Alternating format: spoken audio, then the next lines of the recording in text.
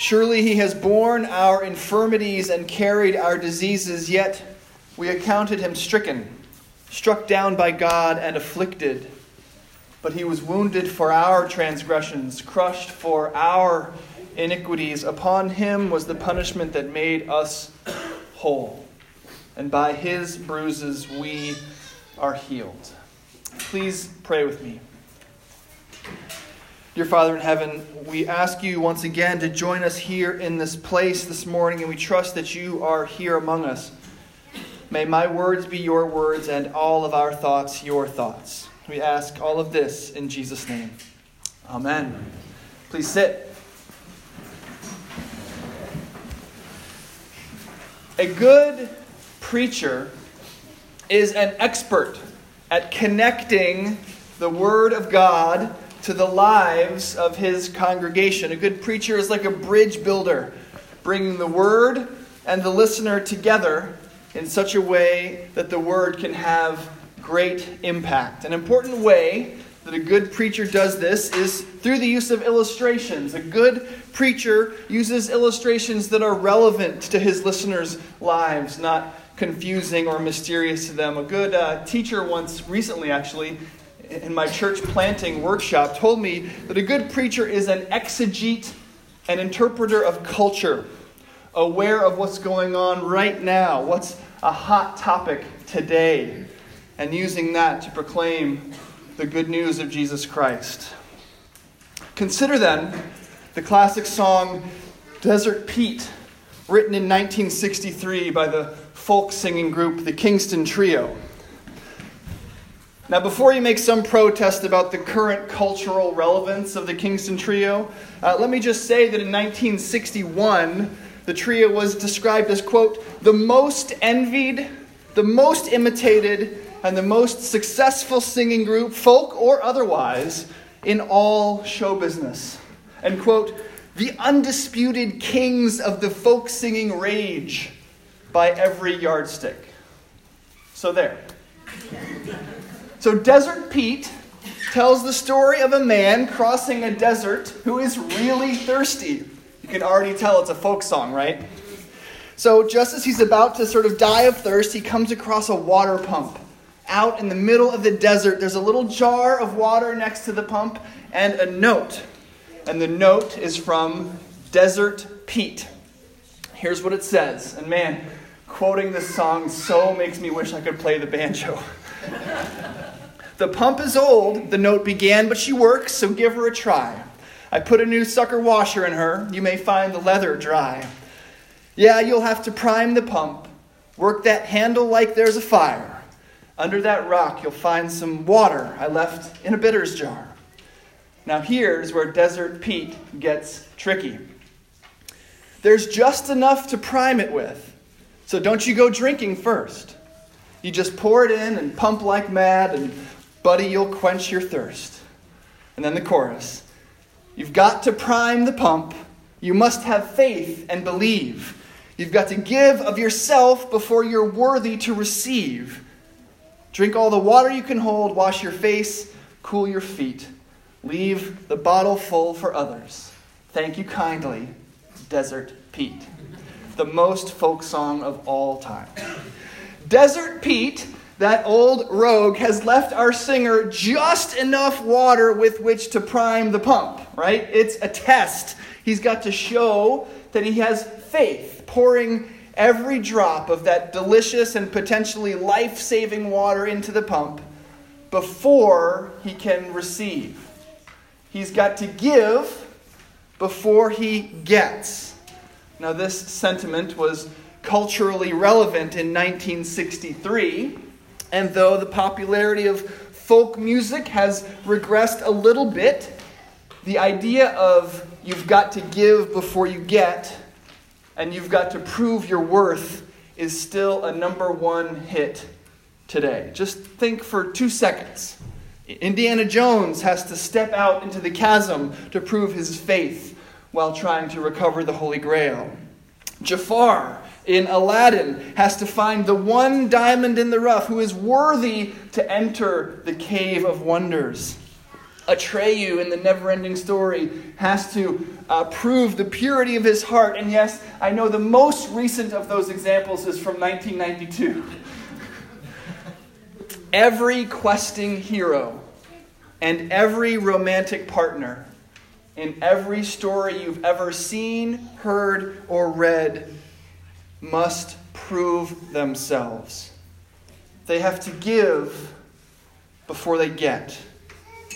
And the reason this is so true is because it's true for you. You know that you must be worthy to receive. You must give before you get. This is life. This is what your life is like. Promotions get given out to the worthy.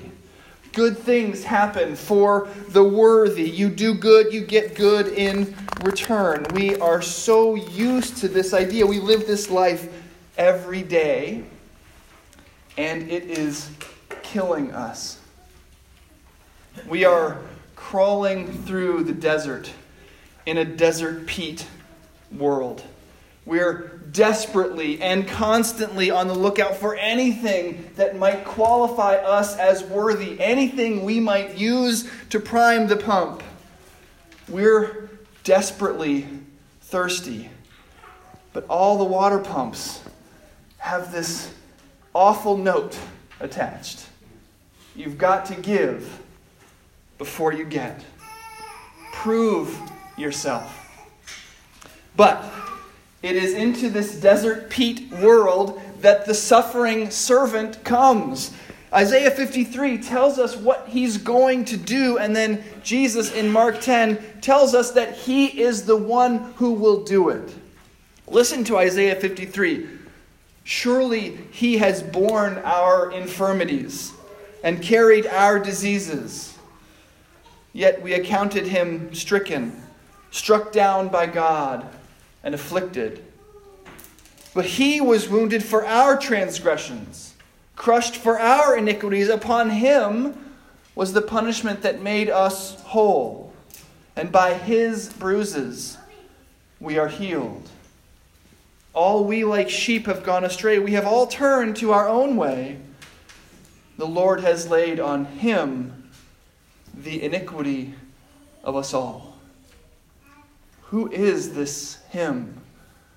We have to know. Who is this he? Who is this upon whom all my iniquity was laid? Who is this who bore the punishment intended for you? Whose sacrifice has made us whole? It's not Desert Pete. All Desert Pete has for us is judgmental little notes and impossible tests. All Desert Pete can say is, prove yourself. You've got to give before you get. In a Desert Pete world, we're standing in front of a vending machine. Do they still have vending machines with an impossibly crumpled dollar bill? Has this ever happened to you? And you put it in, and it comes back out. And you say a little prayer, and you put it in, and it comes back out. Maybe this time it'll be good enough. You're offering to the God of the vending machine. Please. You put it in, and it comes back out. It's just not good enough. You've got to give before you get. You must prove you're worthy. But that is not what's going on in Isaiah 53. Listen to more. The righteous one, my servant, shall make many righteous, and he shall bear their iniquities. Therefore I will allot him a portion with the great, and he shall divide the spoil with the strong. Because he poured out himself to death and was numbered with the transgressors, yet he bore the sin of many and made intercession for the transgressions. Did your ears prick up? The righteous one, my servant, shall make many righteous. There is one. The righteous one. There is hope for we, the thirsty. No, the dying of thirst. There is hope for us crawling through the desert with nothing whatsoever to offer except iniquity and transgression. Because there is one. There is one who can throw Desert Pete out of his tyrant's chair, and his name is Jesus. And Jesus' announcement in Mark 10 is that the Son of Man came not to be served, but to serve, and to give his life as a ransom for many. In Numbers chapter 20, I bet you didn't think I was going to go to Numbers chapter 20 right then. But in Numbers chapter 20, the Israelites who have been wandering in the desert with Moses have finally had enough. They're just like the singer in Desert Pete. It's been 40 years and they know a thirst that is incredibly profound. They don't know where the promised land is, and they have nothing to drink. So they congregate against Moses and Aaron, their leaders. I love this phrase, they congregate against them. And they say, "Why have you brought the assembly of the Lord into this wilderness, that we should die here, both we and our cattle? Why have you made us come up out of Egypt to bring us to this evil place? It is no place for grain or figs or vines or pomegranates. There is no water to drink. We are dying of thirst." And so Moses and Aaron go before the Lord, and they simply fall on their faces. And the glory of the Lord appears to them. And what does the glory of the Lord say to Moses and Aaron? You've got to prime the pump. You must have faith and belief. You've got to give of yourself before you're worthy to receive. No, absolutely not. Almighty God tells Moses to command that the desert rocks themselves bring forth water to refresh his people. And they do. Water springs forth from the desert simply at the word of God. God's people are not worthy. They have not proved themselves. They are a whiny, complaining bunch who are wishing that they were back in slavery in Egypt. But God does not wait for them to be worthy.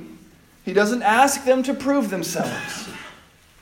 He brings water out of the desert rocks to sustain them. You and I are crawling through the desert this morning. We're thirsty.